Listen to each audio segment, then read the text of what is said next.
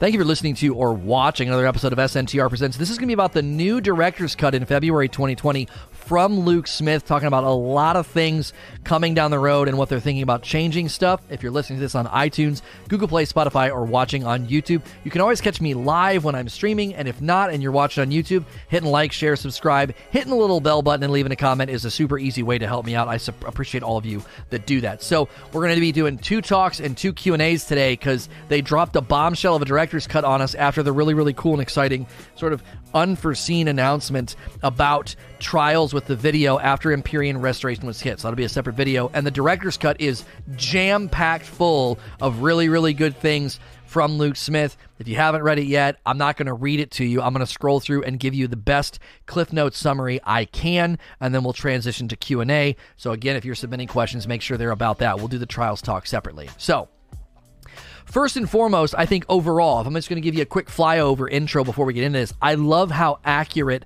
Luke Smith sort of speaks to problems, challenges, and he also echoes community sentiment very, very well in this director's cut.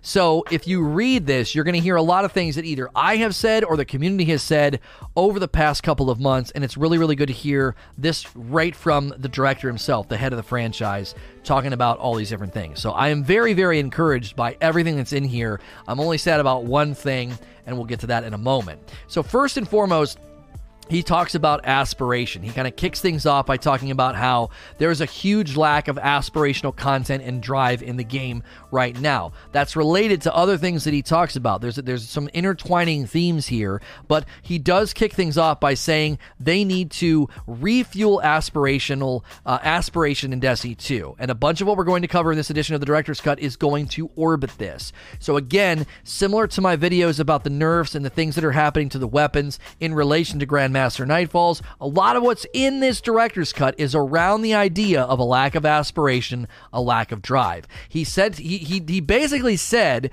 that the winter season is one of the best seasons they've ever done, but something felt off. And he really echoed the idea that there was this lack of drive, this lack of things to chase with respect to a lot of the things in the game. And so first, he talks about seasons of change, and how they want to approach seasons.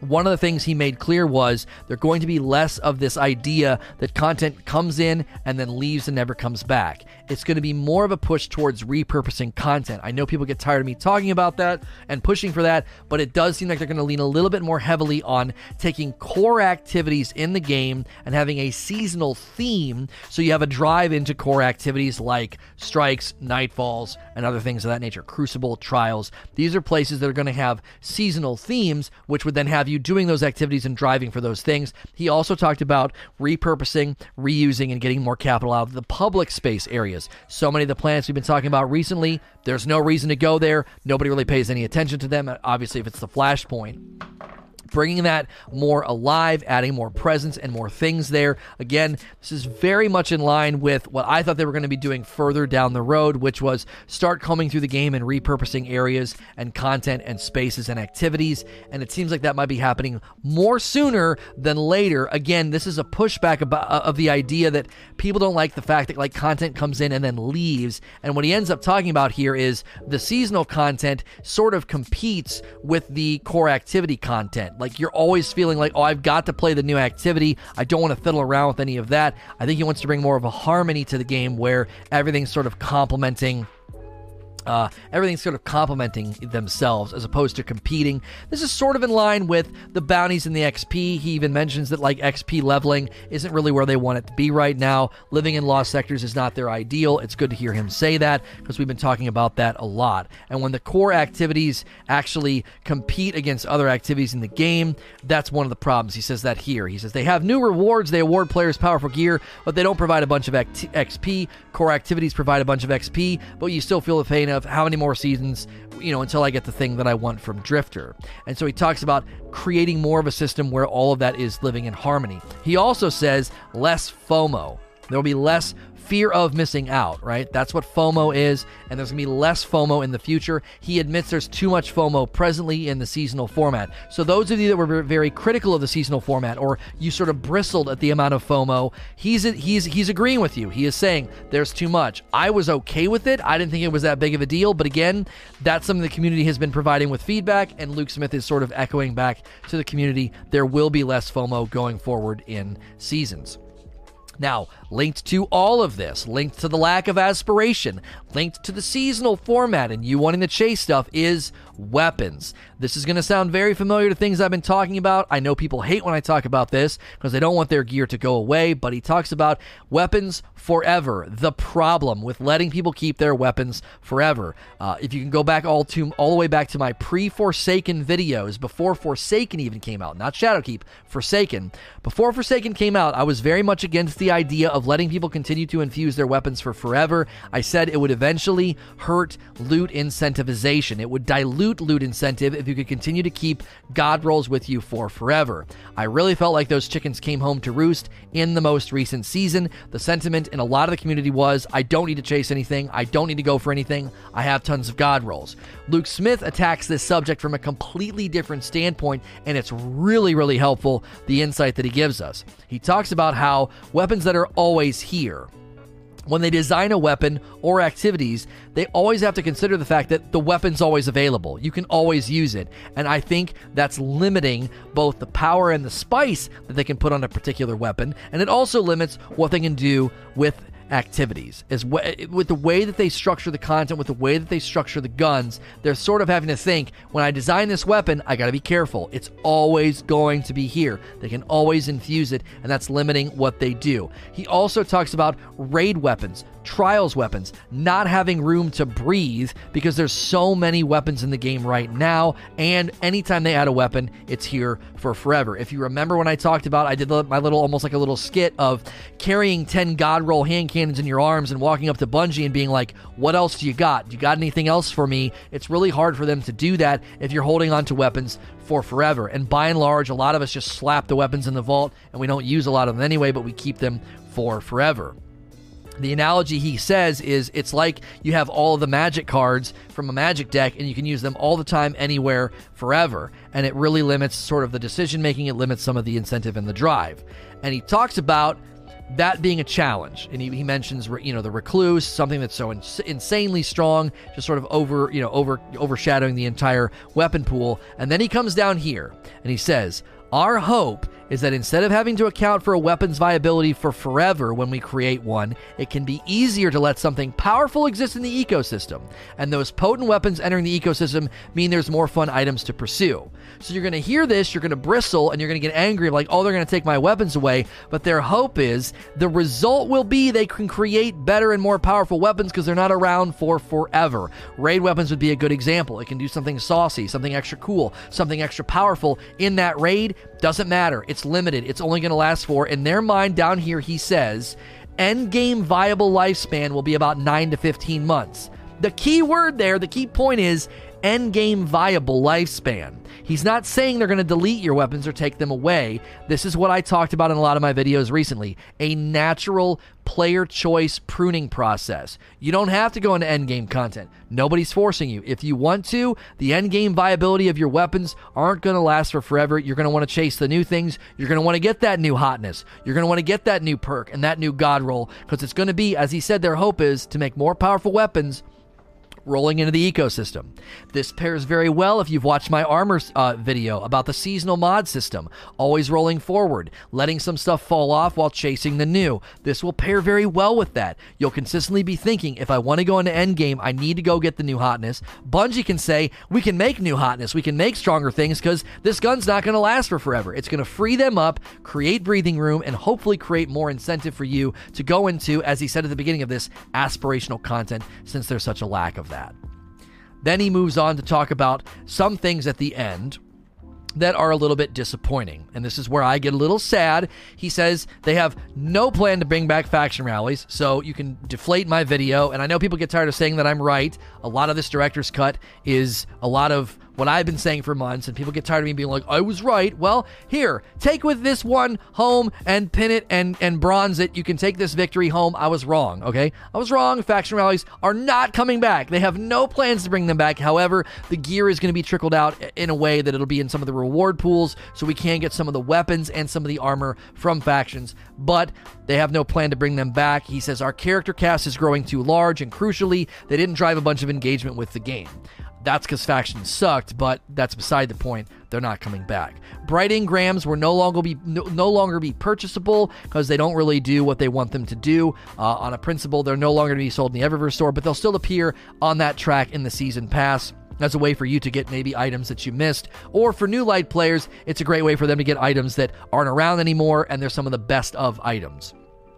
Speaking of new light players, the next thing he talks about is new light. They're going to make the intro a lot better. He said, we dramatically, italicized for effect, we dramatically underestimated how many new Guardians would wake up in the Cosmodrome. That's encouraging. Lots of folks are checking out the game.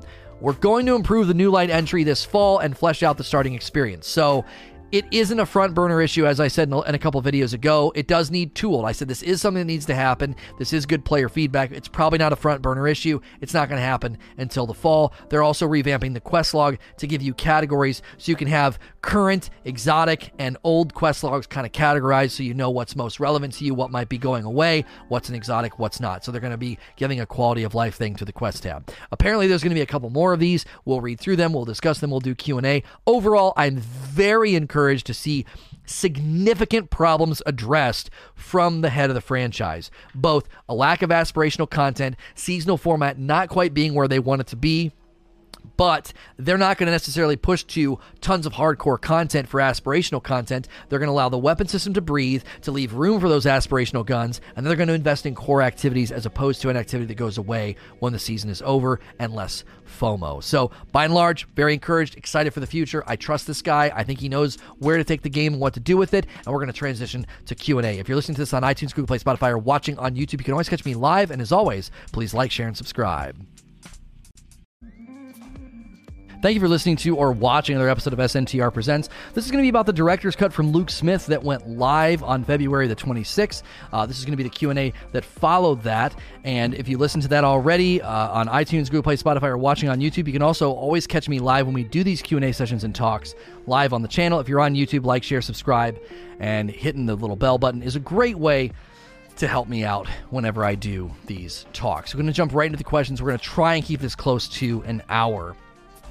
Dagnabbit Ben says, with weapons becoming another temporary thing, which I am fine with, we need the things that do last forever to feel better, such as ornaments, titles, emblems, etc. I wouldn't even mind weapons becoming skins, i.e. Uriel's skin on 450s. What are your thoughts on this concern? Well, when I look at the weapon pool right now, and I go into collections, and I start combing over all the weapons that are in there. We always do this. Like, look at how many cool weapons there were back in D1. We look at all there's the annual skate, Suros hand cannon. We're like, oh, that looks so cool. And we look at all those old weapons. We looked at the Dreaming City weapons the other day. They're so cool looking, so nice. The Tiger Spite is such a dope looking weapon, and yet it just kind of sits and I don't really use it. So you're saying ornaments, titles, and emblems should feel better. Unfortunately, that's kind of subjective. So it's difficult for them to say, well, we are going to have things that eventually kind of fade and then other things that come in to replace them. We need the permanent things to feel better. I don't disagree with the sentimentality, but I don't know exactly how to speak to that. I also don't know how Luke Smith can directly speak to that in his director's cut, because it's kind of like, well, this is more big picture. This is more a philosophy discussion than it is like a specifics discussion. And so if like with titles like what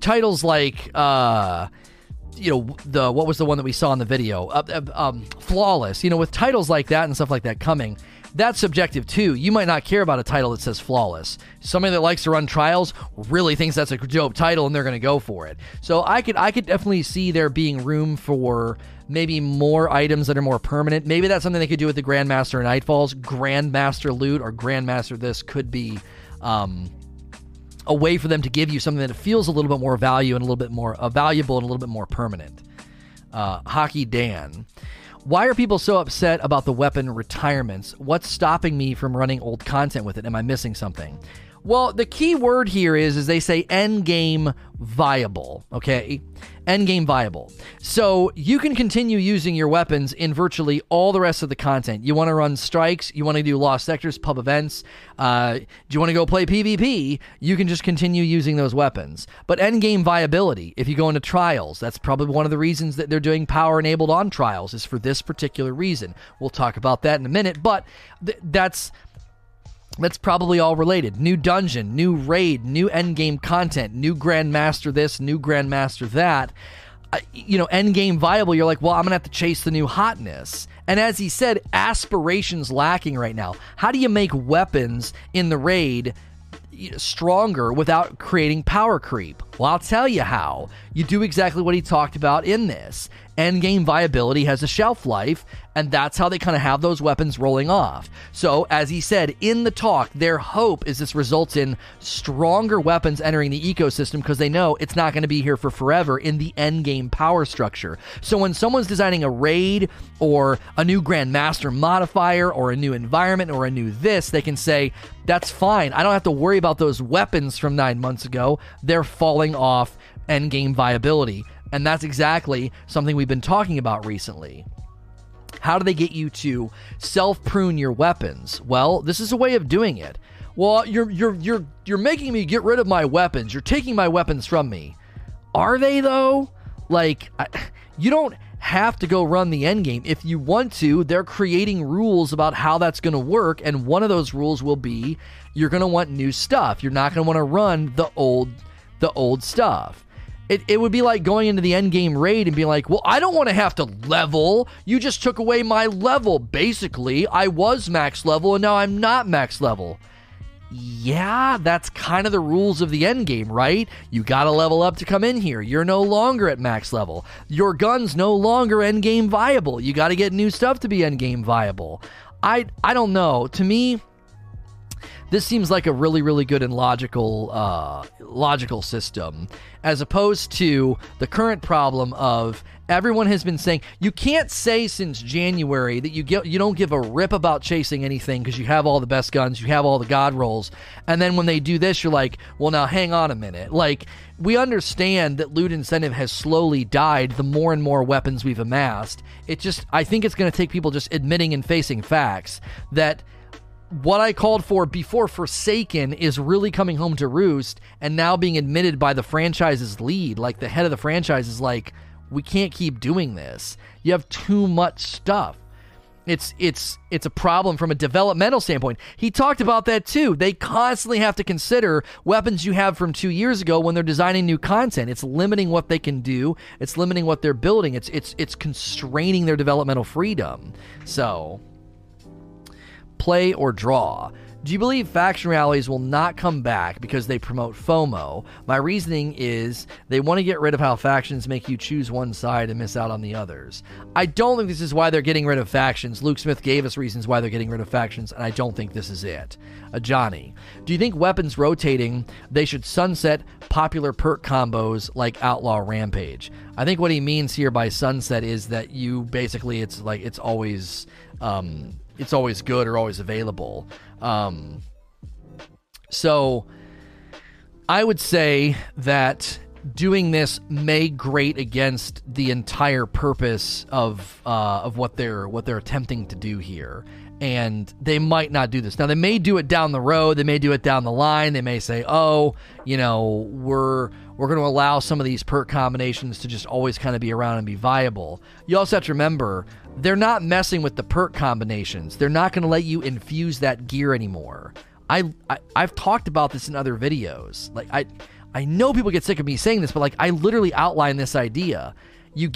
I said 18 months. Luke Smith said 9 to 15. I said, every year to 18 months, they would say, you can't infuse that weapon anymore. Sorry. It's still good in 90% of the content, but if you want to infuse that weapon up to the new power deltas and new power structures, that weapon cannot be infused anymore. And that, to me, that's the only way. That's the only way to get you to prune some of your weaponry. Like, you're just not going to prune it if there's nothing in the game that drives you to prune it.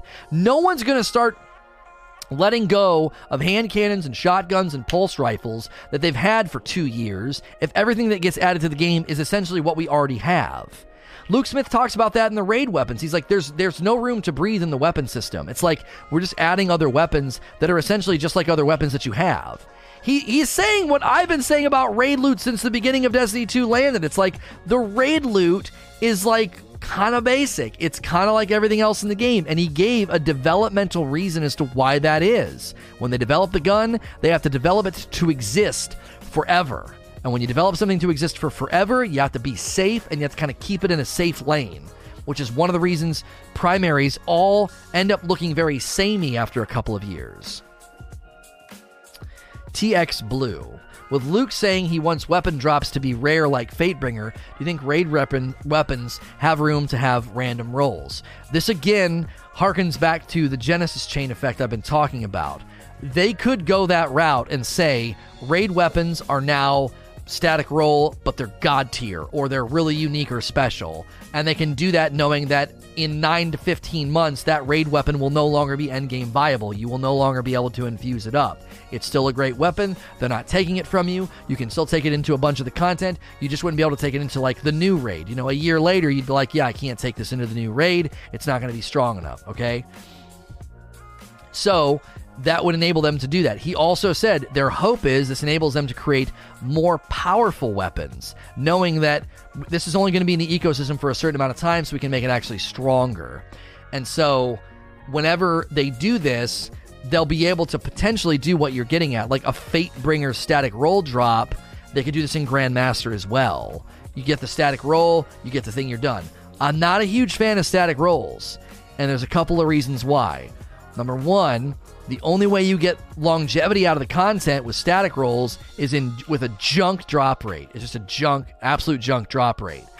I don't think Anarchy is a good testimony in the game right now. I don't think making people wait until their 50th raid run to finally get it to drop, I don't think that's a good look. I don't think that works with what he's talking about.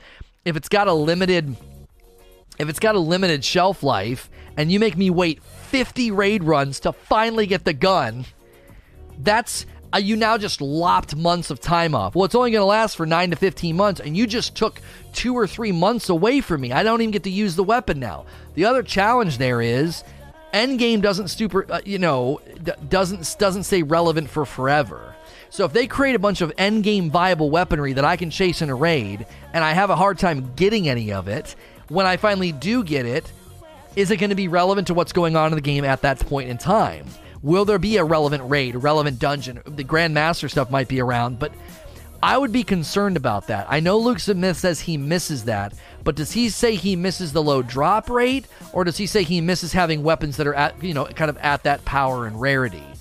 I think in his mind it's a bit of both. I don't necessarily think he's coming out and saying it needs to be a weapon that no one can get and it takes for forever. I'm having a hard time skimming while talking to try to find where he says that to get a feel for it. 50 raid runs, that's generous. Try 123.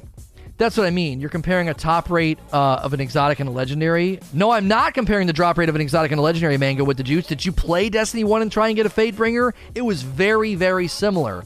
You could go literal months and never get the Fatebringer. You have 3 chances a week.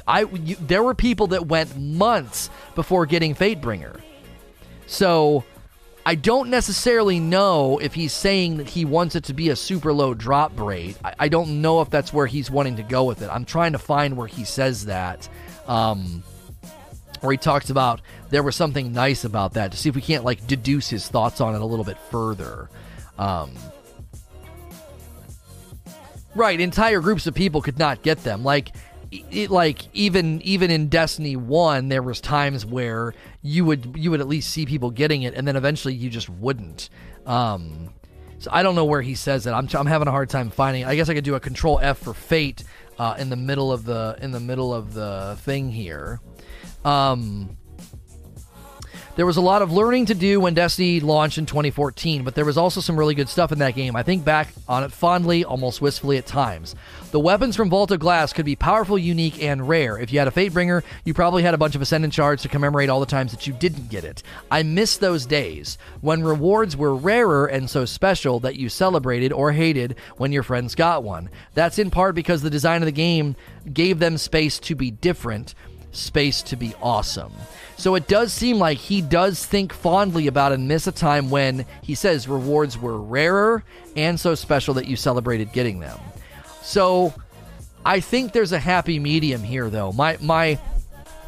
As a player, my feedback to Luke Smith would be, I don't necessarily know if you want to have everything feeling like the Anarchy, right? Thank you for the raid, Jim Mouse. I don't want everything feeling like the Anarchy. I like the idea of him saying it's so powerful and so rare that people want it, right? So we want more powerful stuff. You know, he makes mention of that further down wherever we were about how their hope right here, our hope is that instead of having to account for a weapon's viability for forever when we create one, it can be easier to let something powerful exist in the ecosystem. So the hope would be, if it is rare, it's not as rare as Anarchy. But also it needs to have that power in the ecosystem. I'm going to talk out of both sides of my mouth a little bit here. I am going to talk out of both sides of my mouth. There was something about the Anarchy that took me back to D1. I consistently had something that was eluding me, and it wasn't just eluding me like the Nano Phoenix ship. It was, this weapon is good, and I want it.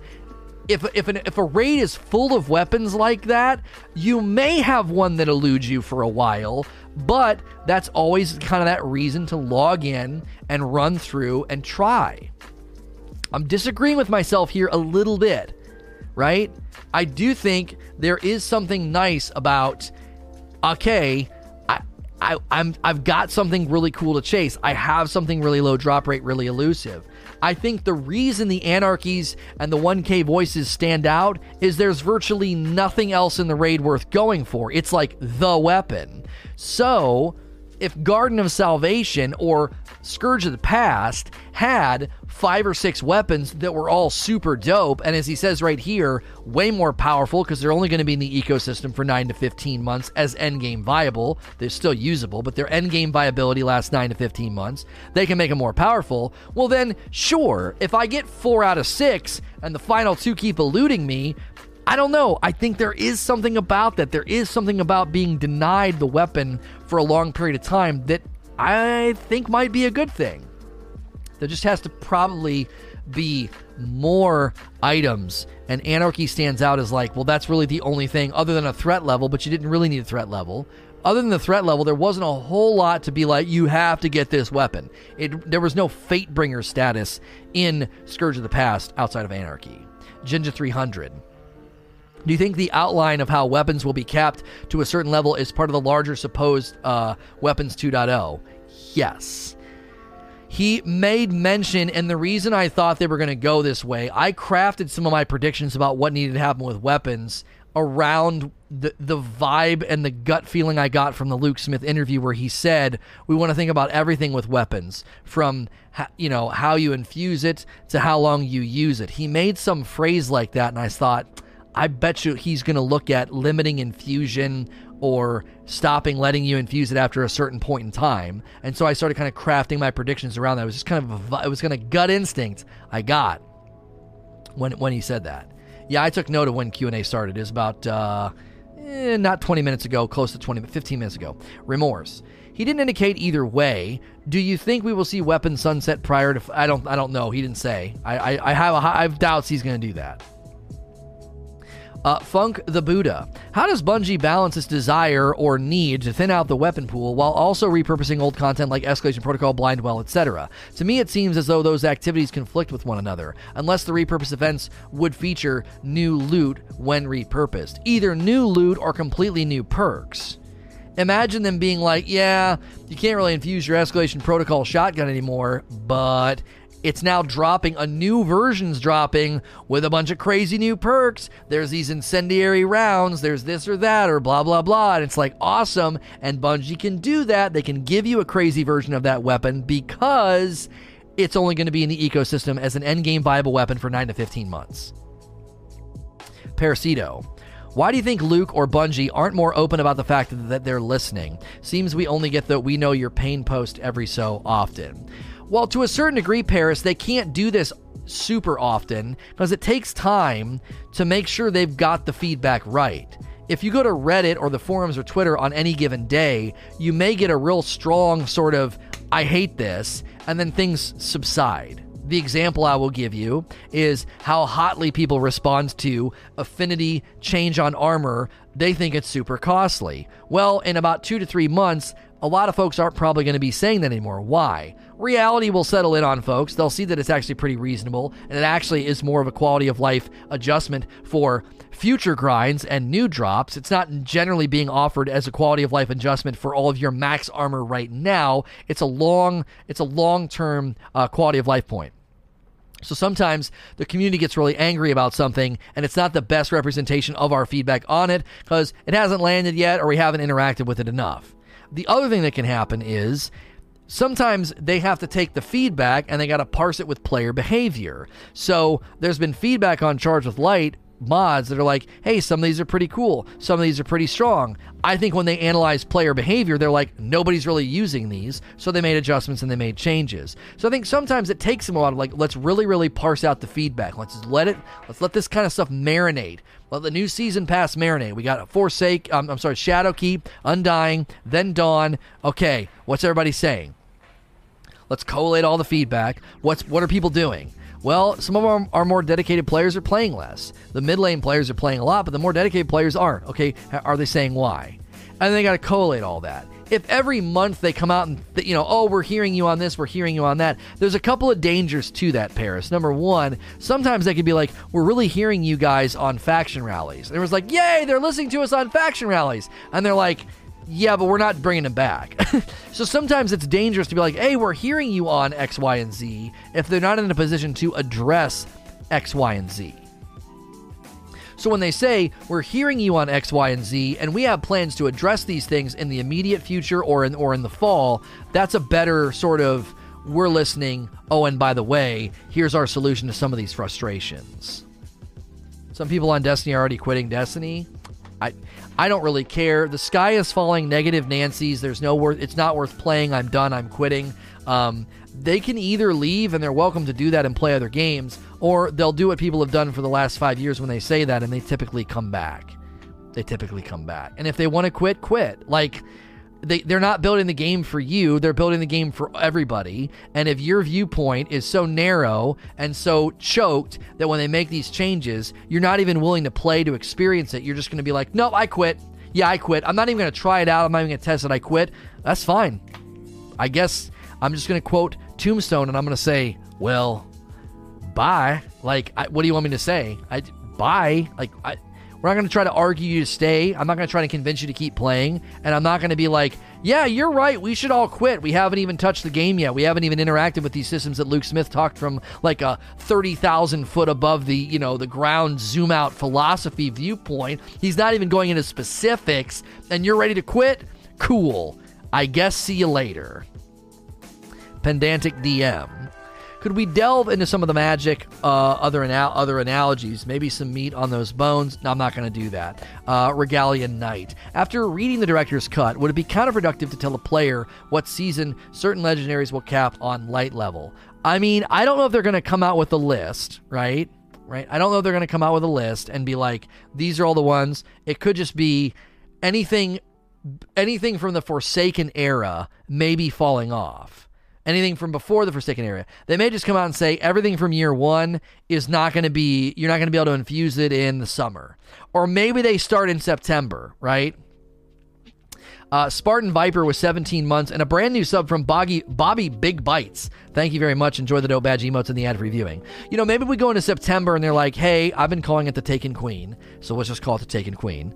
Hey, you know, Taken Queen, we are going to, at that point in time, take this batch of weapons from year 1, no longer infusible. Okay? Then, boom. Now we're going to go to Curse of Osiris, and we're going to go to Warmind. These will no longer be infusible in the winter season. Okay? Boom. Step it forward. Forsaken, no longer infusible in the spring season. All right? They'll just slowly push it forward. To make it less painful, and again, I'm just guessing here, but to make it less painful, I think they would start with year 1 weapons first. Your Midnight Coup. I don't even know if they would do Warmind and Osiris separately. They might just do all of year 1 in one fell swoop. All of year 1, you can't infuse this stuff anymore. You can't. And then they'll slide forward. But the thing about Ikelos and some of these other weapons you need to remember, Luke Smith's not talking about the weapon being locked, grayed out, or deleted. He's saying it will no longer be end game viable, meaning, hey, this new content's launching, you got to be this power level to go in there or you're going to get shellacked. Yeah, your weapon, you can't take it in there anymore. I saw this coming and I didn't say anything, or I might have, I don't know, when I started thinking about when they said, if you go into content right now and you're at the power delta, but your gun is not, your gun does less damage. It's not your overall power anymore that matters. It's the gun's power level. I thought, because conceivably, you could use the artifact and all of your armor and bring in one weapon that's super underleveled and you're still at the power level of the content. And I thought, this might be a hint at where we're headed, where you can't bring stuff in unless it's infused up. I can't remember if I spoke that out loud. You suggested them shelving legendaries. Did I connect the dots at that time? I remember internally I thought it. I was like, maybe this is a hint at where things are going. That they'll just stop letting you infuse something, and then even though your power level's at the delta of the activity, the gun will not be, and therefore it's weak, therefore it's not viable. Because I went to content, I was like, why is my gun so weak? And people were like, oh, the power level of the gun matters now. And I was like, what? So, Hooch, HK. It appears that Bungie is heading towards a Warframe vaulting system regarding weapons. Do you feel this is a fair compromise between those who want new loot to grind while others don't want to take away their vaults? I'm fine with it, given that I have videos on this and essentially said this is what they should do. This is not me tooting my own horn. This is me saying, I thought this was a good approach. Everybody told me I was wrong. They didn't do it until, and we don't even know when they're going to roll this out, but everybody told me, I had a lot of people tell me I was wrong, and I was like, that's fine. I think this is a solution that they could choose to execute on, and they seem to have decided to execute on this, where you slide forward because the weapons become uninfusable after a certain point in time.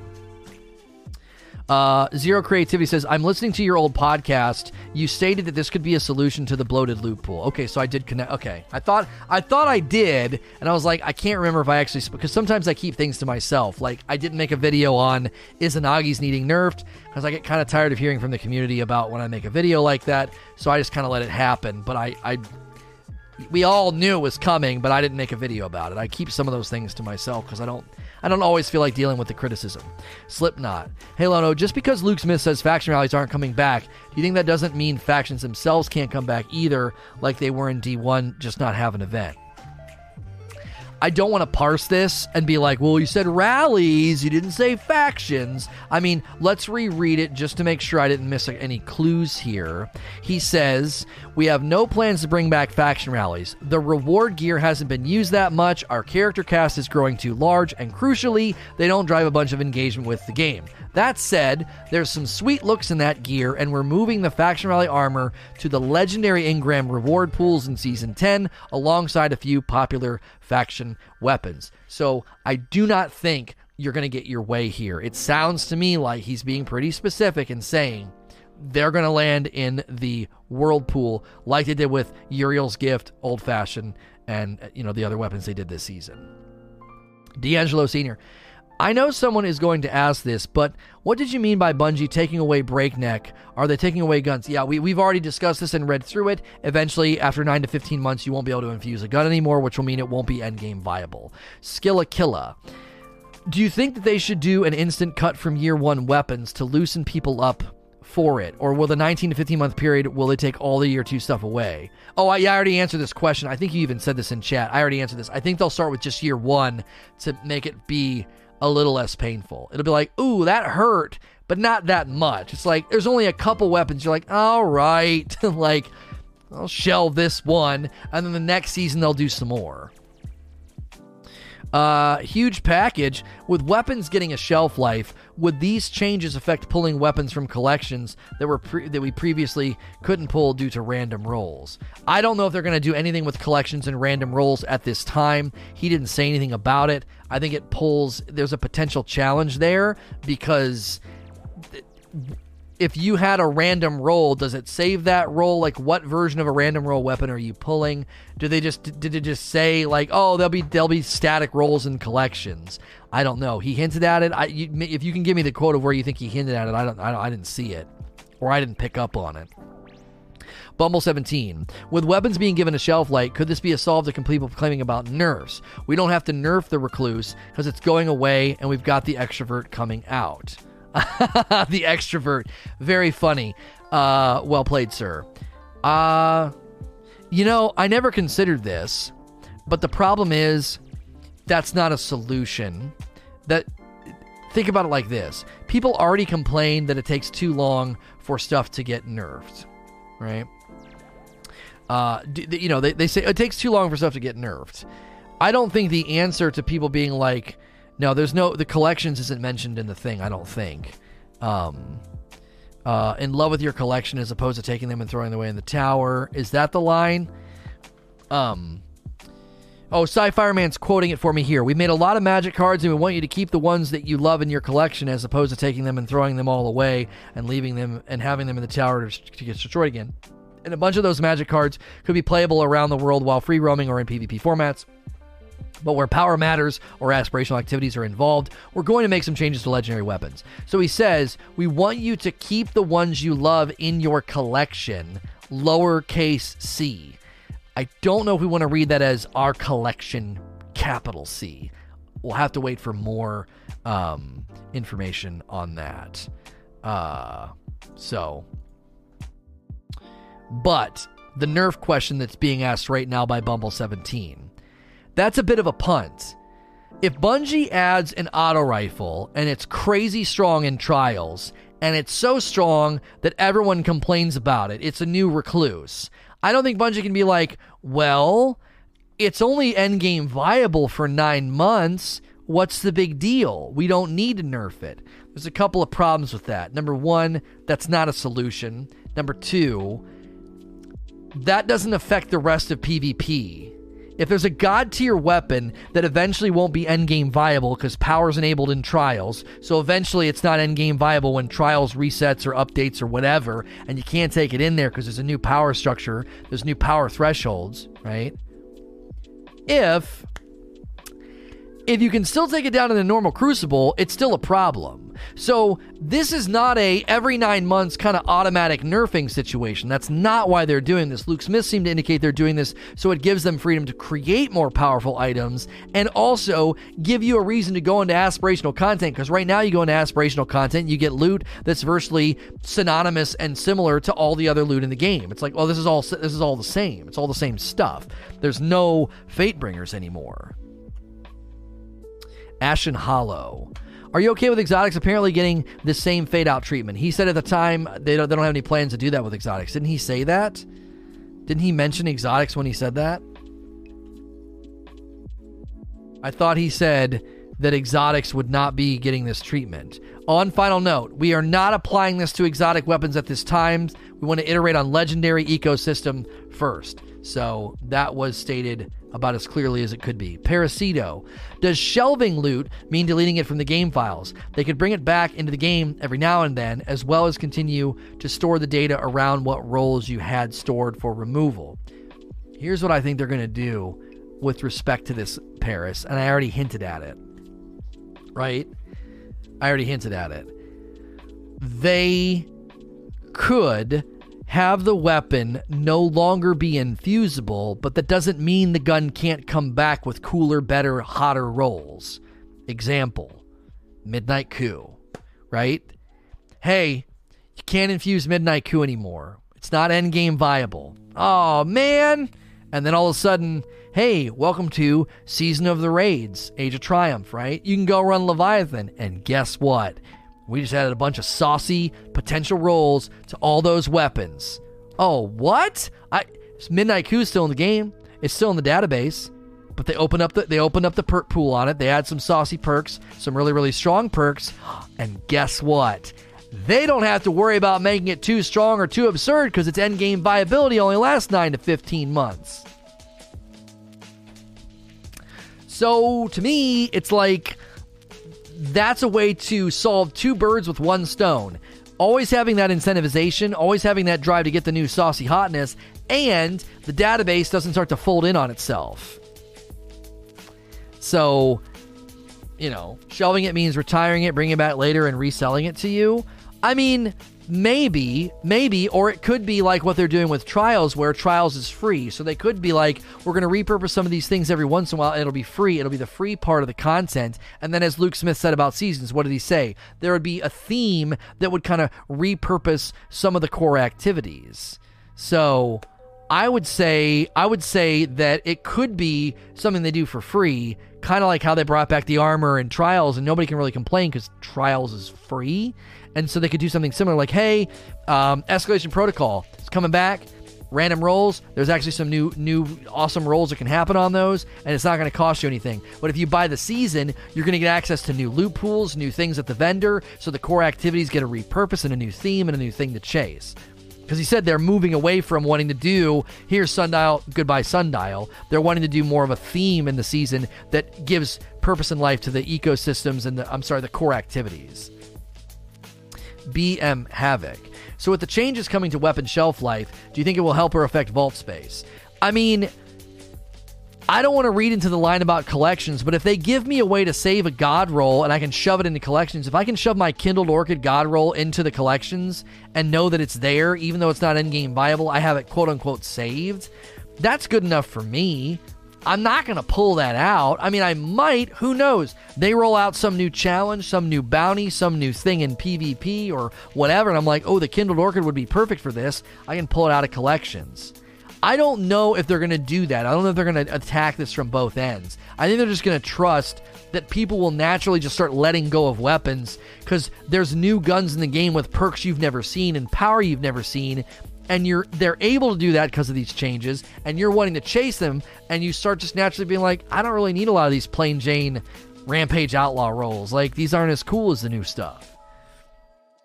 Sharadsky. Hey, Lono, I'm confused about the talk on the shelf life of weapons being 9 to 12-ish months. Can you elaborate on how they would push weapons out of relevancy?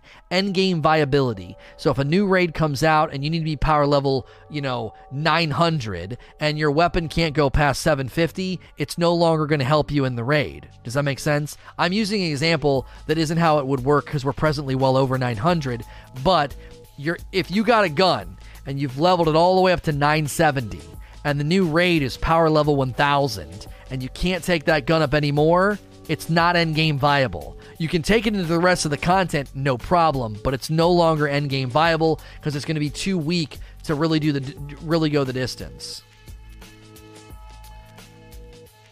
It's been 18 months since Last Wish. Right, so your Last Wish weapons going into Season of the Worthy would no longer be infusible, so if there's endgame content in there, you wouldn't be able to level that stuff up anymore. You could still use it, but it would be too weak to take in there. Mango with the Juice. Trying to look ahead on how Guardians will be interacting with the rollover system of loot. How do you see this affecting PvP players and the weapons that they use frequently compared to PvE players? This is where he mentioned Raid and Trials.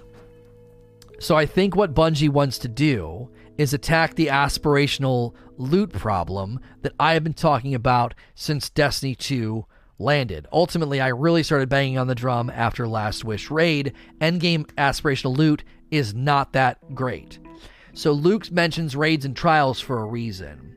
if Trials weapons land in the game and they got some weird saucy hotness that maybe is specific to Trials. Because if not, it would always be OP, it would always be super strong, it would always be super pesky in the rest of PvP. But Trials has power enabled. So they could be like, hey, it's been 18 months, it's been 9 months, it's been whatever amount of months, you can't infuse that Trials gun anymore, so next season in Trials, that weapon's going to feel too weak, because you're going to be running into Guardians that are higher level than the gun, and therefore the gun's no longer endgame viable. Now, that gun could still wander down into normal Crucible and wreak havoc, so they'd have to be smart about whatever they do. Maybe there are perks that are only active when you're in the Trials mode. Maybe there are perks on guns that are only active in that raid, so you don't feel like they're completely murdering your weapon. It's like, well, there's new Trials weapons to get. There's a new raid with new raid weapons to get, and it's relevant to that activity and that power delta. Similarly, they could do the same thing in Trials. They're targeting, aspirational content. Dark Seraphim, do you think adding the faction armor weapons could be a way to revamp old armor in the future? Every few seasons having old armor drop in the new seasonal slots. Oh, definitely. Definitely. I think that the way that they've approached this is they've already kind of shown us old-fashioned drops in the loot pool all of a sudden, right? It's like, oh yeah, they're going to periodically pull this out. I said this when they did the Braytech Winter Wolf during Festival of the Lost. I was like, this is exactly why they didn't suddenly make every gun in the game random rolled. Because it's like, we'll slowly trickle that stuff out. We'll get more life out of it, you know? We'll slowly trickle that stuff out. It's a smart play.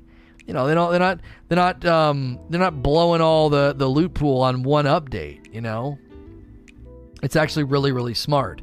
And I think that they'll slowly let that happen. DX Raven, don't you feel like this new weapon system will destroy the play the way you want slogan even more than they already did? No, I don't think so. I do not think play the way you want is you can come into any endgame environment and do whatever the frick you want. First of all, the game has never been that way. It's never been that way. If you want to go into endgame content, there are things you have to do. There are modifiers that definitely push you towards certain weapons. There are encounters that push you towards certain weapons. The endgame has consistently been kind of telling you, yeah, you can play the way you want, but not really. I mean, you're going to want to do different things, whether it's Nightfall modifiers or the way they set up the raids. Now, I'm not talking about a curated loadout where they're like, you have to run these guns. But the endgame sort of saying, hey, it's great you have all those awesome weapons, but some of those weapons can no longer be infused, so they're not endgame viable. You're going to want to chase new stuff. I disagree that philosophy is a repudiation of, yeah, play the way you want. I really don't think so. And you're kind of ripping out of context when they talked about play the way you want. The play the way you want slogan was made with respect to leveling, not play and use any freaking gun you want anytime, anywhere, at all times. You're ripping it out of context, I believe, and misapplying it a little bit.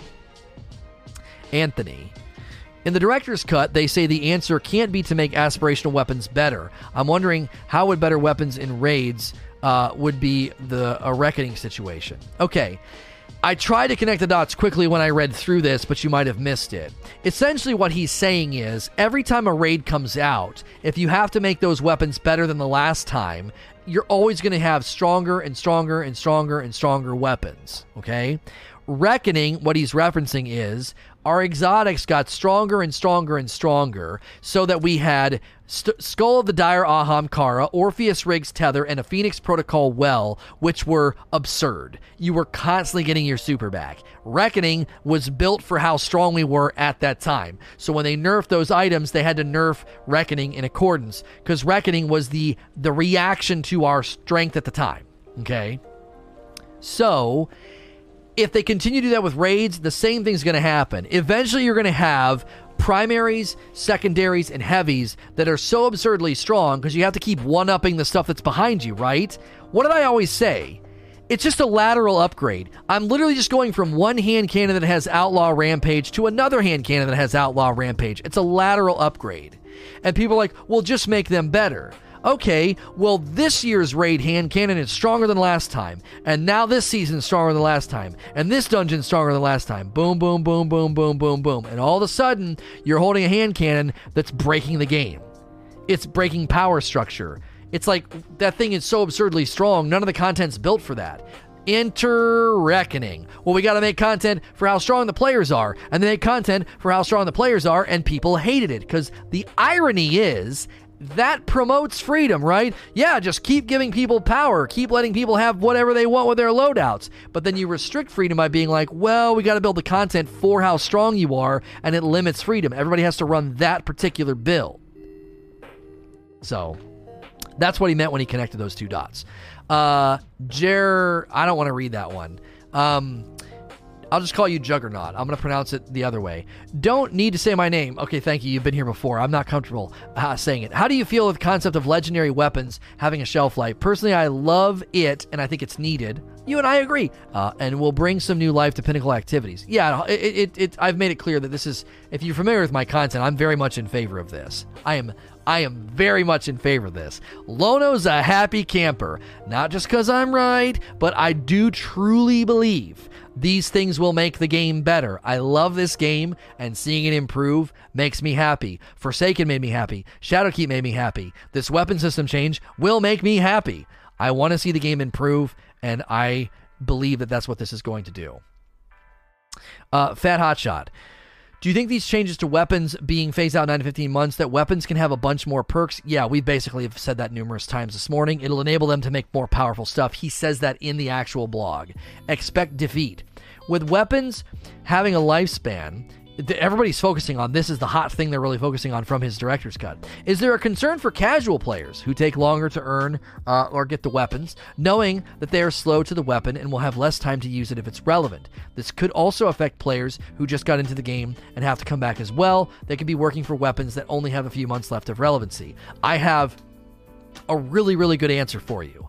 Casual players that play that infrequently don't care about endgame viability because they don't live there.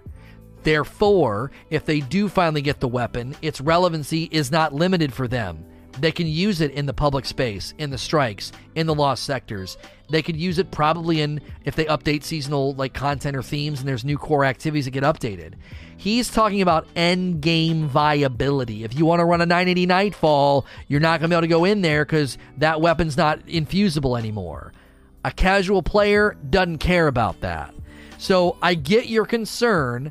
I don't believe it's something we actually need to be worried about, because a casual player who finally gets that gun, finally gets what they want, well, that they're not worried about endgame viability. They can take that gun into 90% of the content. They can't take it into the new endgame activity because the power delta will be outside the reach of the weapon's max infusion level.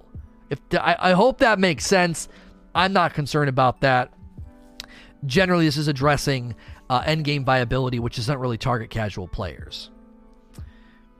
BM Havoc. In regards to FOMO, do you think they'll bring back FOMO as fear of missing out? Do you think they'll bring back the opportunity to earn prior titles that are no longer available? I have no idea. There's a medium, Lono. You're not either casual or hardcore. The system is just dumb, regrinding what I already had. They didn't say you're going to regrind for what you already had. You're projecting that on his blog post. He never said that. Sweat Pickle. Do you also think that the seasons are a thing to see where D3 needs to go? 100%. 100%. What did he talk about? What did he talk about up here? What word did he use? It was sustainability, wasn't it? I can't find it. He talked about sustainability.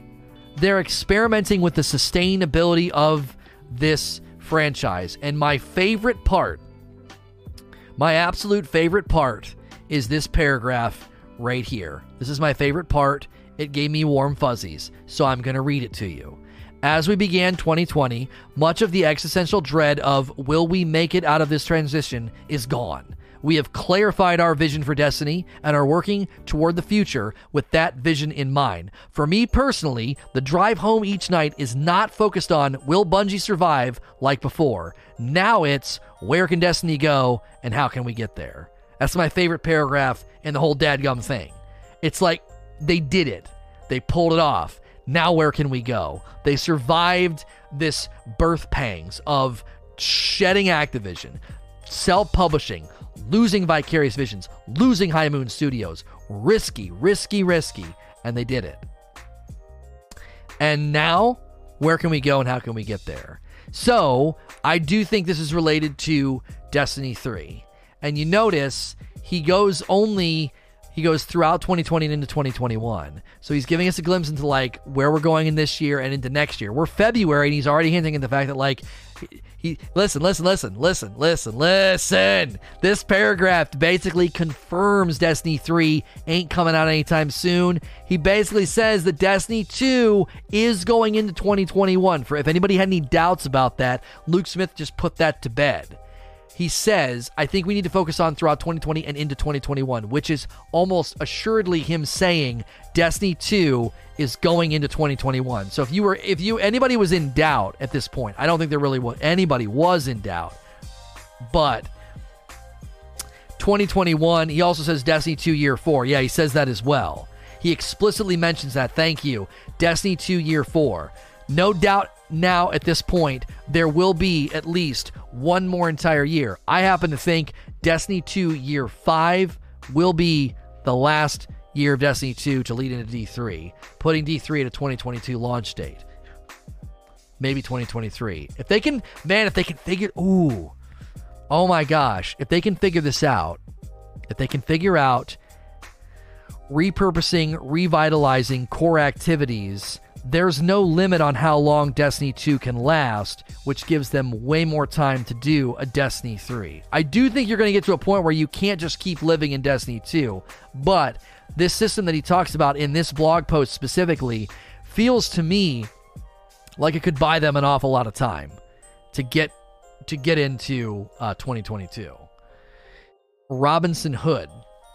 Do you think, or beyond 2022? Robinson Hood, do you think Faction Rally was cut because it just didn't fit in line with the potential future plans of pushing Light versus Dark, Horde versus Alliance as a meaningful decision? I don't know. Hey, Mav, give Luke a hug from all of us. I love this. I love this blog, Mav. I'm very happy. I don't really think that's why factions are being gutted, though. I think Luke Smith gave us the reasons why it's being gutted. I don't want to project more reasons on top. Thank you for gifting a sub to Mav. I appreciate that. And Soldier on Music with a 45-month sub, and Glum Gold with 5 months. Thank you.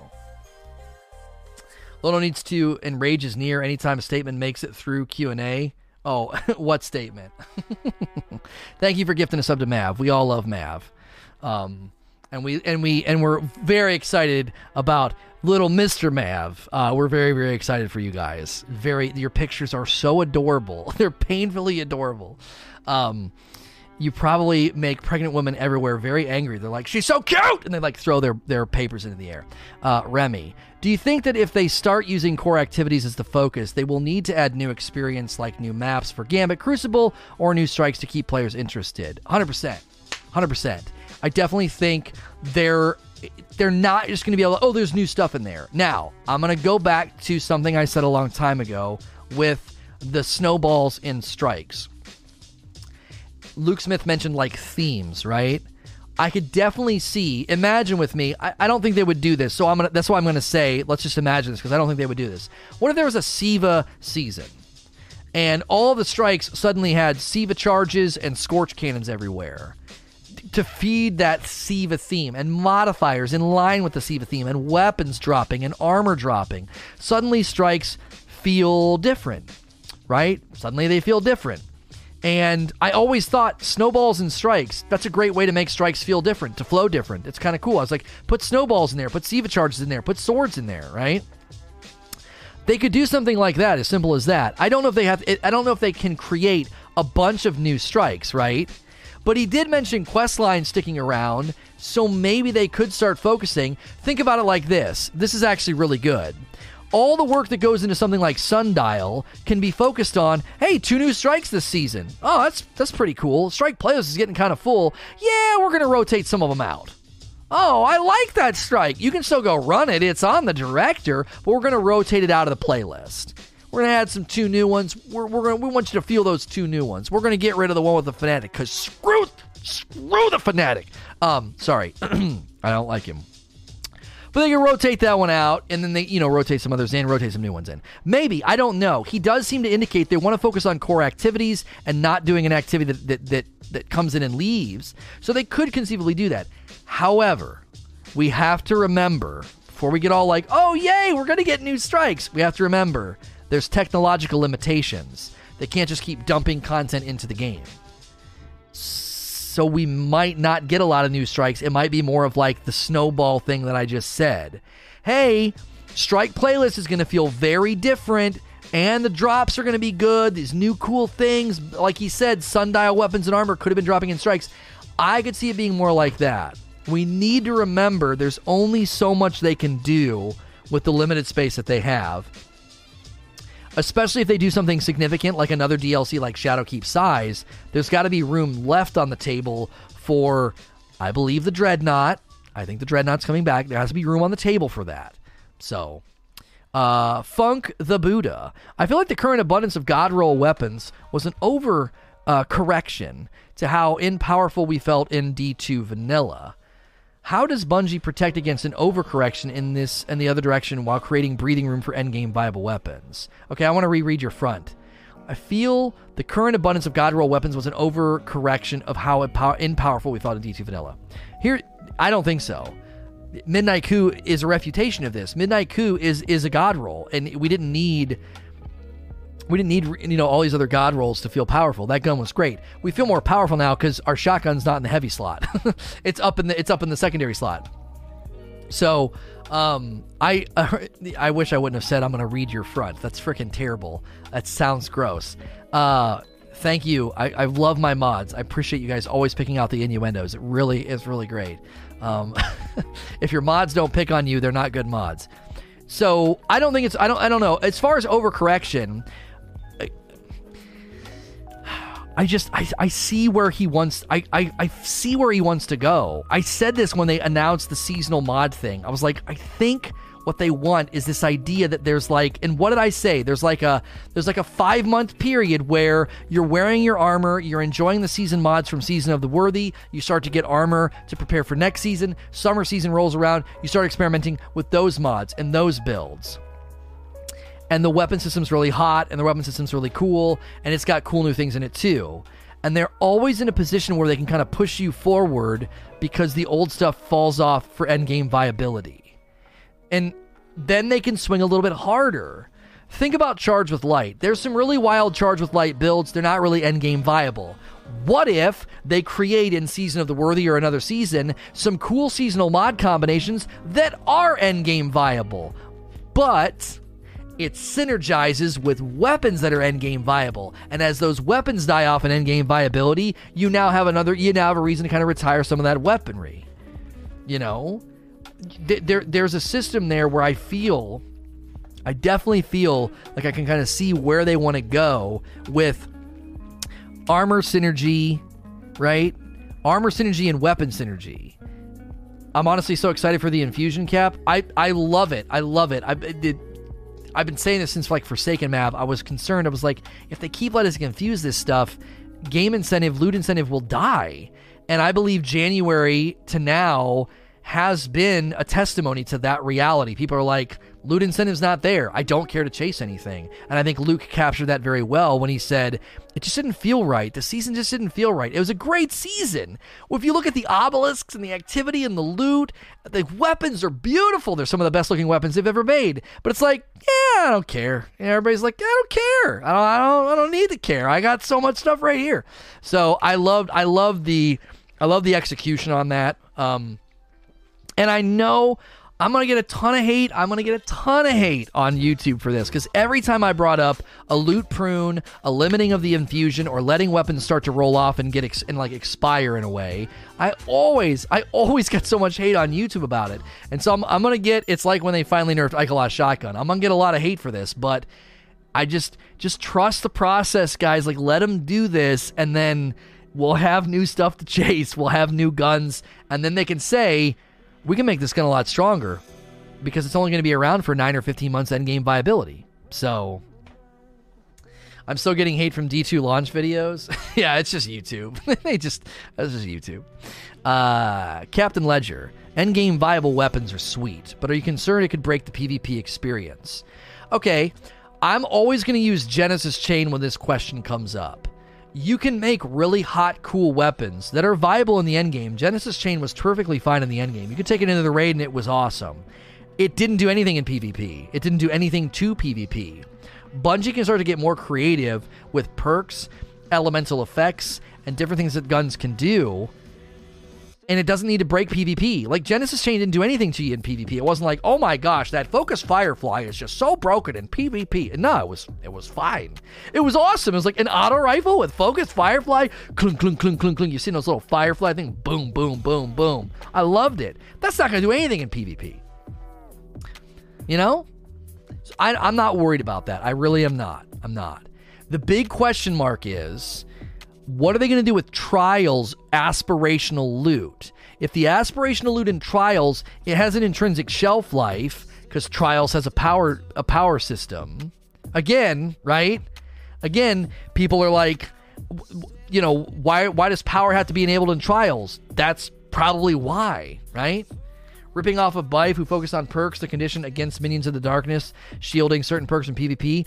I talked about that in D1. I was like, I forget what we were talking about. I was like, why don't we have more against Minions of the Darkness perks? Because that affects non-Guardians. It might be really hard to do that. It does seem like it's tough for them to make specific rules for specific enemies. But it'd be really cool in a raid to be like, yeah, this weapon gets increased damage against Fallen. You're like, really? Remember the Outbreak Prime? Increased damage against Fallen. That's pretty hot. That's dope. Well, a year later, they roll out another endgame piece of content, dungeon or a raid that's got Fallen in it, and they're like, slow your roll, homie. That can't come in here anymore. It's not endgame viable anymore. And you're like, aw. They're like, but there's new stuff in here. It's got new perks, and it's got a perk like that. And you're like, oh, okay. Oh, let me go in there and get that, you know? I mainly play PvE NCAR. Evolved Core. What if in collections we can just grab the traits we've already unlocked? It leaves the vault open to grab what you still want to chase new things. Would it be plausible?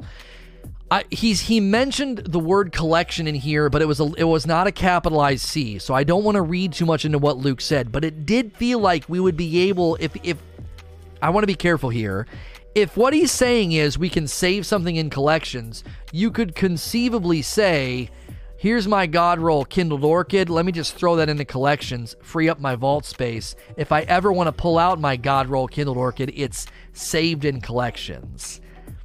I asked for that to be deleted. It's okay. It's okay. I don't want to read too much into what he said, but he could be hinting at that being a possibility. Clickfire. Do you think the new weapon changes will essentially allow the meta to shift organically versus them having to always buff or nerf things? Endgame meta, yes. PvP meta, I don't know. If your garden variety PvP experience doesn't have power enabled, which it probably shouldn't, the only place meta will shift would be Trials then.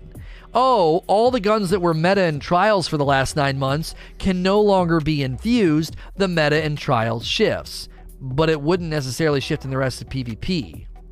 Now, maybe that's what they want. The more casual-minded player, the more mid-lane player, they enjoy patrols, strikes, and regular Crucible, and they live down here and use whatever the frick they want. The rest of us go up here. Raids, dungeons, trials, Grandmaster Nightfalls. We live up here, and that meta will always be shifting, and I think that's the right call, and here's why. Generally speaking, the people with the most loot and the people with the most sort of like I don't have a reason to grind. I don't have a reason to chase anything. I have all these God rolls. Those are the people that live up here. And when they live up here, if you're constantly changing the meta and what's endgame viable, they now have a reason to chase new things and replace all of their stuff. The people down here, dude, as he said in his video, his blog, they're happy to just use Outbreak. I'm sorry, not the Outbreak, the Breakneck for forever. They just like it. They just always use a Breakneck. They probably didn't even notice that it got nerfed. They just keep using Breakneck, right? They're doing public events, they're doing strikes, and God love them. We need them. We need those people. But they're not even considered in this equation because it's like, what do you mean meta changing? What are you talking about? I love this weapon and I use it all the time. But the people that live up here in the trials and the Grandmaster Nightfalls, the raids and the dungeons, we're the ones that are always kind of like, as he said, the whole opening of this is about aspiration. A lack of aspirational content, a lack of aspirational loot. That has nothing to do with the rest of the community. That has nothing to do with the more mid-lane, more casual players. It has nothing to do with them. I don't think it'll drive the PvP community away at all. It'll be a great way to be like, well, let's figure out what the meta is this season. I love hand cannons. Let me see what hand cannon I can get out of trials this season, you know? Shusher RF says, is there still a place for people with only base D2? Is there still a place for you? I mean, I guess, I don't know. Do what you want, play what you want. I don't know how to answer this. It's too generic, I guess. EPKA. How would a weapon change work with the Destiny 3 theory? Luke Smith says weapon endgame viability is planned 9 to 15 months. That would only be 2 batches of weapons before Destiny 3 is likely to launch. Do you know what I just realized? They can, if Destiny 3 is happening, they can have a seamless transition into Destiny 3, and they don't have to delete your vault. They don't have to do any of that. They're just like, yeah, you can bring it over, but you can't level it up anymore. You can play the early game of Destiny 3 with all your loot. That's great. Yeah. Oh, what's that? Yeah, your God Roll Austringer. That's pretty cool. That's cute. That's nice. Look at what's over here. Those weapons are adorable. They're adorable. You're not going to want to use those anymore. You're going to want to level up to this stuff. And they have no reason to delete your loot because you've been given this idea of like, oh, this stuff's no longer viable. There's new hotness. That would be my hope. That would be my hope that they could just like seamlessly take us into the next game if in fact that's how they do it, or, you know, if in fact that's how they want to do it. Like take us just from one game to the other. Snives gifted a sub to Smoked Raw Repeat. Brand new sub from Data Doug. Thank you very much. Enjoy the dope badge emotes and the ad-free viewing. A little psycho. Do you think to make the weapons more desirable for each season, they will have unique perks that are only available for that weapon and that season? He seemed to indicate they want to get away from you being like, they want to have less FOMO, right? They want to have less FOMO, and we're good on time. And if they have less FOMO, I don't know if they're going to do this. But what they can do is they can make, let's say they make a crazy cool perk combination this summer, all right? They know when the next summer rolls around that whatever they build, they don't have to consider that gun anymore. Like, they basically said that their hope, you're acting like we're still going to get better perks. I'm going to trust Luke Smith when he says their hope is they can create stronger stuff with this weapons change. Listen, they're not going to make this big dramatic change to weapons and be like, hey, we just made a bunch of your stuff not endgame viable anymore. Do you want to chase this hand cannon? It's got Rampage Outlaw. They're not going to do that. Like, this entire blog is so on the money. It's not tone deaf at all. It's right on the money. It would be so tone deaf to do all this and be like, we did all these changes to the weapon pool, and we said our hope was to make more powerful weapons for you, and we have a bunch of weapons with Rampage Outlaw. Isn't that great? We'd be like, the frick are you talking about? Why'd you go to all this trouble? You just made me get rid of my Rampage Outlaw hand cannon to make me chase another one. It's pretty, and I want it, but it's not stronger. Like, I don't think that they would do that. He literally says that their hope is that they can create stronger weapons. Right here, our hope is that instead of having to account for a weapon's viability for forever, when we create one, we can be easier to let something powerful exist in the ecosystem. And those potent weapons entering the ecosystem mean there's more fun items to pursue. I trust Luke Smith. I don't know how you can read the director's cuts from last year and this director's cut and not conclude we should trust this guy. He knows, he freaking gets it. And he starts the whole thing by being like, we survived the transition. It's not about whether or not Bungie will survive. It's where can we take the game. If you want to call me a shill, an apologist, and a fanboy, I just don't give a frick. I don't even interact with him. He doesn't even follow me on Twitter. And I love him. I'm like, take us, Luke Smith. Take us to the promised land. I trust you. Like, I trust him. I really do. Reddit doesn't agree. Who gives a frick if they agree or not? They're going to play it anyway. They're going to play it anyway. FitDoc. Its more fun items to pursue are only available in activities like raids and or trials. Will it limit the items to only 10% of the players? No, you got to pair this FitDoc with what he said about less FOMO and in putting weapons in more core activities. He mentioned like sundial weapons showing up in strikes and stuff. So no, you got to pair this with the other things that he said. Total sellout. While I love the idea of weapons falling off over time, do you think it will work well without vendor refreshes at least every season? The number of weapons that we lose will always be higher than the number we gain. Here is why. He even said because of a lot of the systems that they're wanting to shirk and get rid of, they're not going to always have to focus on all the old content and the new content. They can focus more on the new. That might help with bandwidth triage. They can get more bang for their buck, right? So you could end up with more weapons, conceivably. And, as I just said in the previous question, if they're focused more on the core activities, the NPCs will probably get some love. He even mentions Gambit in here about that. Like, are you ever going to finally get the armor piece from Gambit or whatever? I bet you that the vendors get treatment. I do. I bet you that they target them for core activity, replenishing. Whitlow. What is your biggest positive and negative takeaway from the director's cut? My biggest positive is that first paragraph. It's my favorite paragraph in the whole dadgum thing. I'm going to keep reading it because it gives me tinglies and makes me happy. And I know they took a lot of risk. I know it had to be pretty scary to work for the company. I love leaders that will boldly step out and make a hard choice. I really do. I love and respect leaders that will do that. And this guy stepped out on a limb. He put his neck out there and was like, we're going to take this game elsewhere. We're going to do something with this. We're going to shed Activision. And this is my favorite part right here, this paragraph. They went from saying, will Bungie survive, to now, where can Destiny go? And how can we get there? It's just my favorite part. My least favorite part is that faction rallies aren't coming back. I can get over that. Royal Sasha. With weapons unable to be infused past a certain time, what do you think Bungie will do the initial purge? All of our weapons at once? Yeah, we've already answered this question. I think they'll do it piecemeal to make it not feel so painful.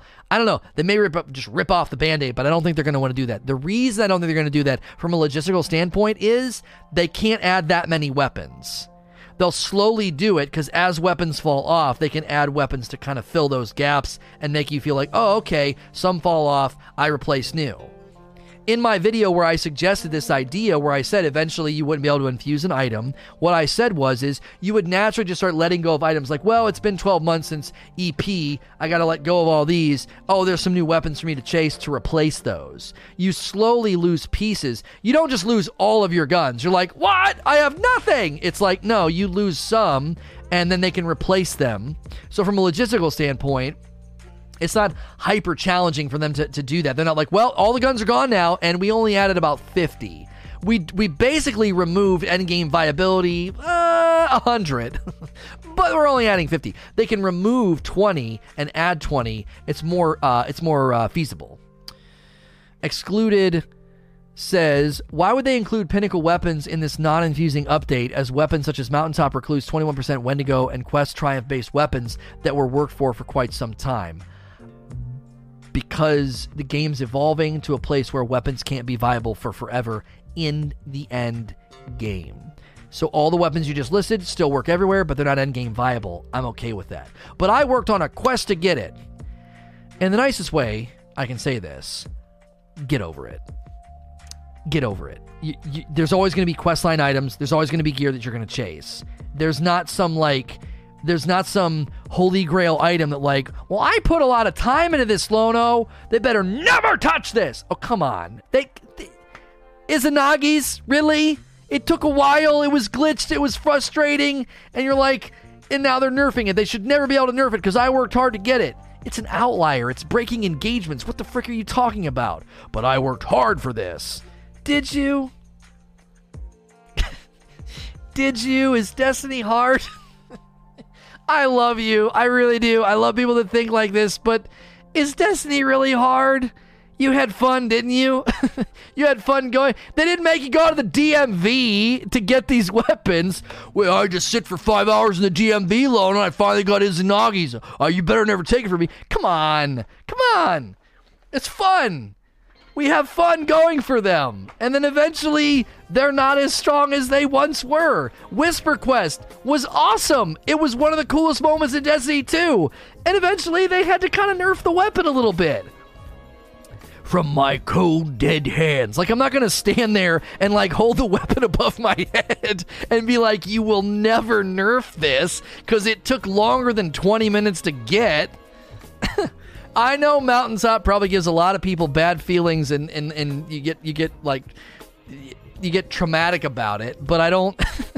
You just gotta be realistic. You know, you might not have had fun going for Mountaintop. I'll grant you that. I am sorry for your loss.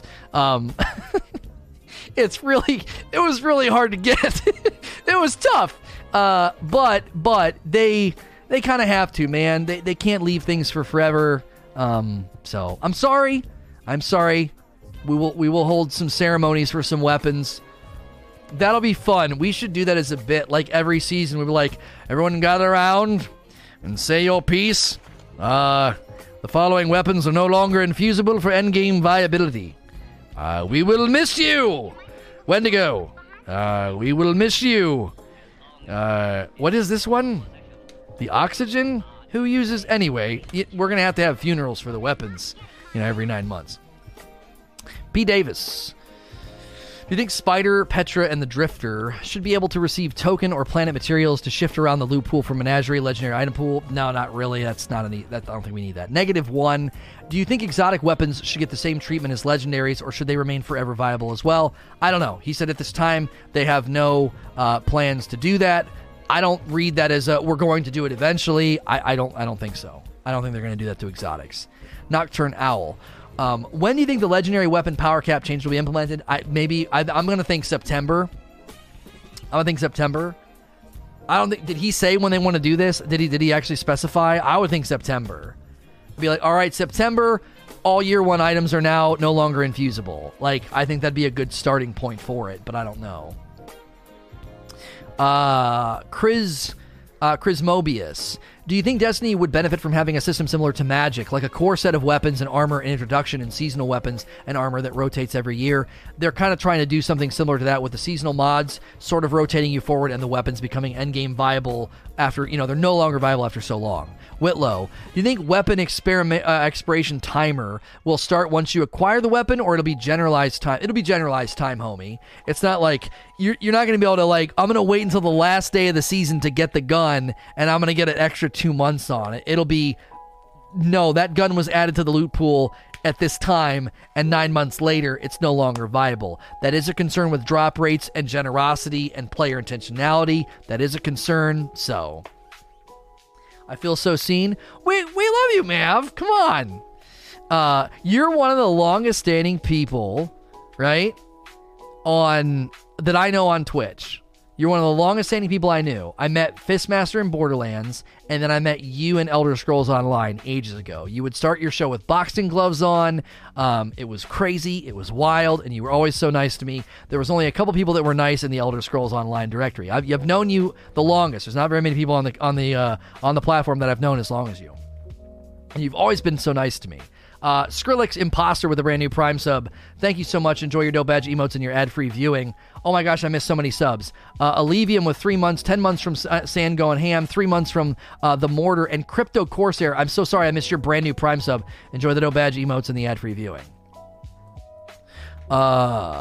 Next question. I'm gonna try to go fast because I'm wanting to cut this at about an hour and 20, hour and a half or something. Cataclysmic.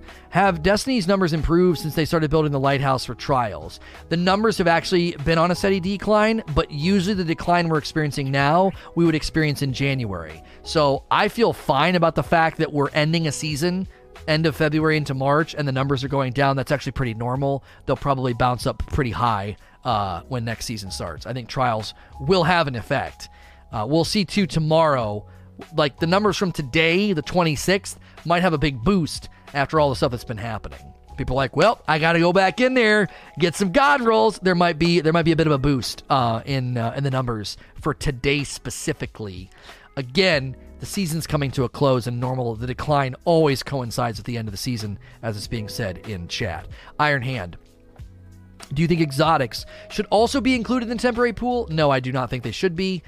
Double V. So many players are cautious about how Bungie handles the prevention of cheaters, and I think a power level with a quest is a way to prevent it. This has to do with the next subject, with Trials, so I'm going to glide over it and say more needs to be done, and hopefully they have some good announcements. We don't know anything, but I hope they have way more to say than what they've said so far about they'll have to do a quest.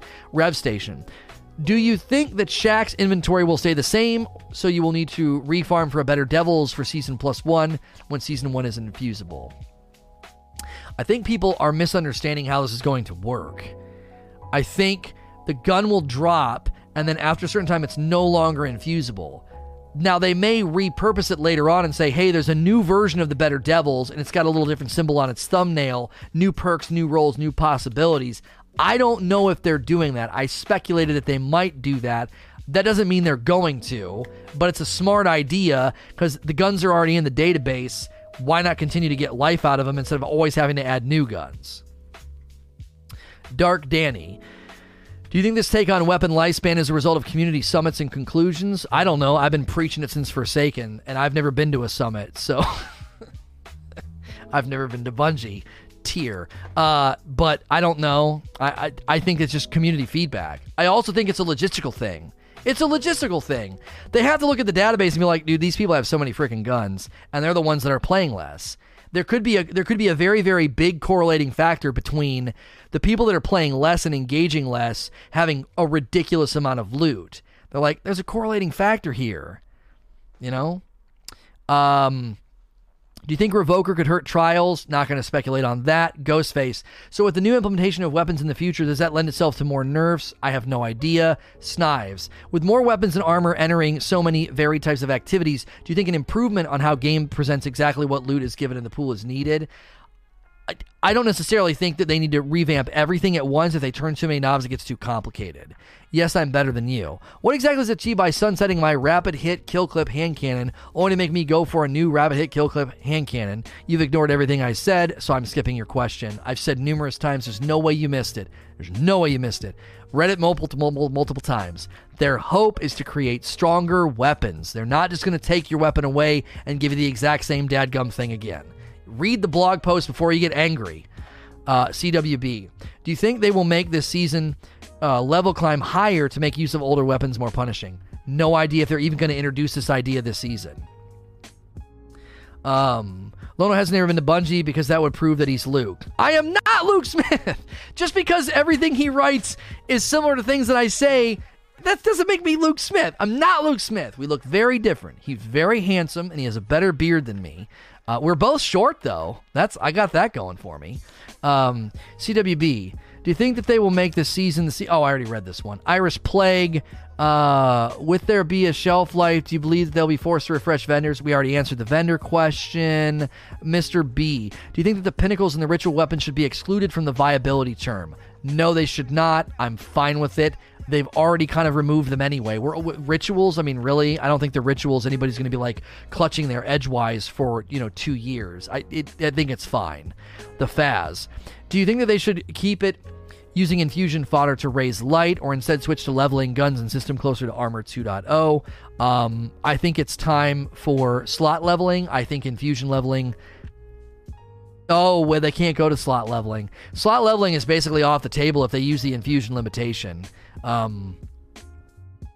Or they could say everything in the slot hits this level, but this outdated weapon doesn't. So if you equip it, it pulls the slot's level down. I guess they could still do slot leveling. They would just have to implement it a little bit differently.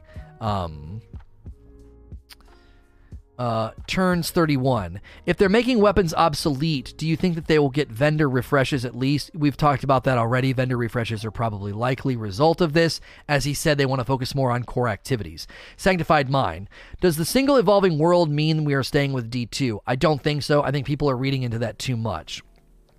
Too many limitations on the game with respect to the engine and the size to stay in D2 for forever. I think 2022, 2023 is the likely launch of the next game. Inferno's Gaming. Do you think that they will introduce a way to split guns into PvE, PvP type roles? They've never been able to do that. They're not going to start now. It was pretty clear from people like Josh Hamrick, that wasn't a possibility. Pogway. Do you think Bungie can design encounters to promote weapons outside of just Outlaw Rampage? I'm sure they can. I actually don't run a lot of Outlaw Rampage right now. Jodicus. With the shelf life of legendary weapons introduced, do you think rather than keeping infusion, should the system go away entirely and go to Diablo loot style drops? Example, you get a god roll, you can always get another drop with better stats and higher light. I don't know if they need to revamp that altogether. They could do that instead of slot leveling or do slot leveling. It doesn't sound like they're planning on doing that. It sounds like they're planning on doing this within the infusion system, and they're going to keep the infusion system, and they're going to then limit something's infusability. Wishwash.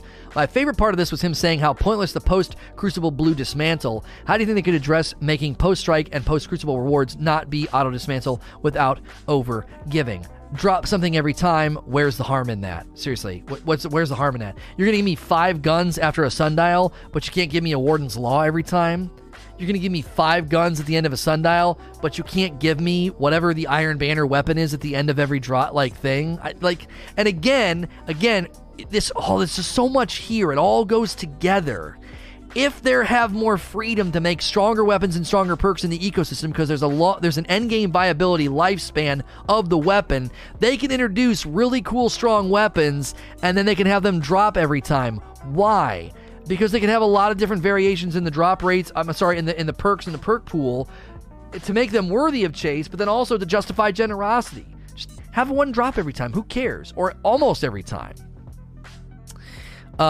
Philip. With faction armor coming back to Season 10 World Pool, do you think they will also be adding the weapons? Dire Promise. That's been confirmed by Dylan. Dire Promise and some of the weapons are coming back. Well, Luke Smith also mentioned the weapons in the blog post. There will be some weapons. Griffin the Owl. How do you feel about them officially canning factions and putting the already made gear into engrams? I'm sad. I like factions, but it is what it is. Kobahawk.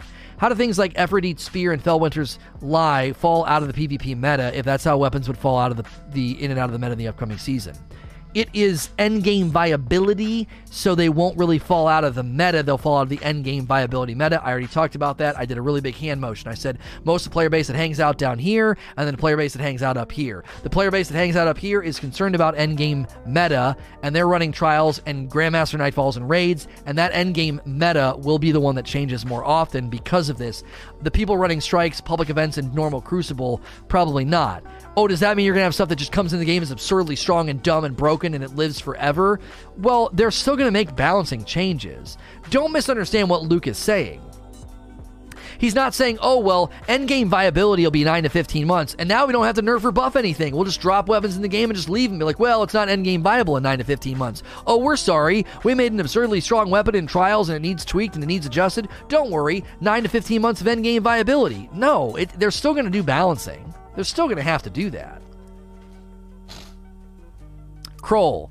If power level only goes up by 10 each season and the raid is still under power cap, what's going to stop people from using old weapons? Good question. I'm sure they have a solution to that. Parasito. Seasonal infusion limitations and meta expiration sounds an awful lot like the mod affinity change that's coming out next season. Yeah, doesn't it? It sounds like a system that's going to be harmonious and synergistic, and they'll work together. Anyway, do you think someone had an aha moment and figured out that there's a way to handle seasonal evolving world when applied to everything? I think so. Listen, I made a video. It was called Bungie Fixed the Armor Chase or something like that. The armor chase has been fixed. And I said, I can go into Season of the Worthy and I'm ready. I have all my Dawn armor leveled up. I'm ready to go. I'm ready for the new seasonal mods. At the end of Season of the Worthy, I'm going to feel like I got to get ready for the summer season. I'm going to start gearing up and getting armor for the next season because it can run next season's mods, and my Dawn armor cannot. I'm always pushing forward. And they took that same principle and they're applying it to guns. It's freaking brilliant. It's like, I've always said this. How? The biggest struggle we've talked about for the longest time is, how do I respect what you grinded for while also saying, come chase this new stuff? And they figured it out. Like, the armor chase to me is fixed. They're respecting what I worked for this season. I got all this armor. It's leveled up. It's awesome. It's ready to go. And I can go into the season, and I'm ready. And then near the end of next season, I'm like, you know what? I have a drive. I have an incentive to chase the new armor. They're doing both. They're spinning both plates, and that's really freaking hard to do. Respecting what you've grinded for while incentivizing you chasing new stuff. Right? We've been talking about this for ages. How are they going to get you to chase new without undercutting what you currently have? And I feel like the rolling forward with seasonal mods and the rolling forward with endgame viability is the solution. Swivel. Would you like to see adept weapons return to playlists like Trials, Nightfalls, and Raids? I would, and I think we're going to see them. I do. I think we're going to see a version of that. Data Doug. The question is, what are they going to offer PvP main players to level up in order to be able to compete competitive in PvP endgame trials? He talked about that in here. They're not super satisfied with XP gains being primarily done in the Lost Sector. We got to wait for more detail on Trials. We don't know exactly how that's all going to play out. That's not really related to what we're talking about anyway right now. That's a separate Q&A and talk we're doing in a little bit. Iron Hand. If they aren't able to add a whole bunch of weapons at once, do you think they'll take year one weapons away first? We've already addressed this. Yes. They'll do it piecemeal, I think. Waloose. I'm worried that Trials is going to be negatively affected by the lack of anti-cheat system. We're not talking about that right now. Gus Emmon. Do you think the availability time on weapons is going to be varied? For example, World Drops having 9 months and Ritual Weapons having 15? Maybe that's the spectrum. I don't know. We're speculating right now. He didn't give us specifics. Zendor. As a hardcore PvP player, I don't feel assured I'll have a part in this new Trials. It's literally impossible to masterwork exotics to get high stat gear. I feel stuck because Iron Banners, you're just complaining. Figure it out. Time Splitter. Under the section Cosmetic Gardeners, it would seem that Luke Smith is hinting that nothing is safe from being cut from the game beyond the seasonal items. If true, what stuff would you like to see cut? You think that he indicated they could cut other things, like maybe strikes that aren't getting play? Let me go down here and see. I don't know what you're talking about. Where does he seem to indicate...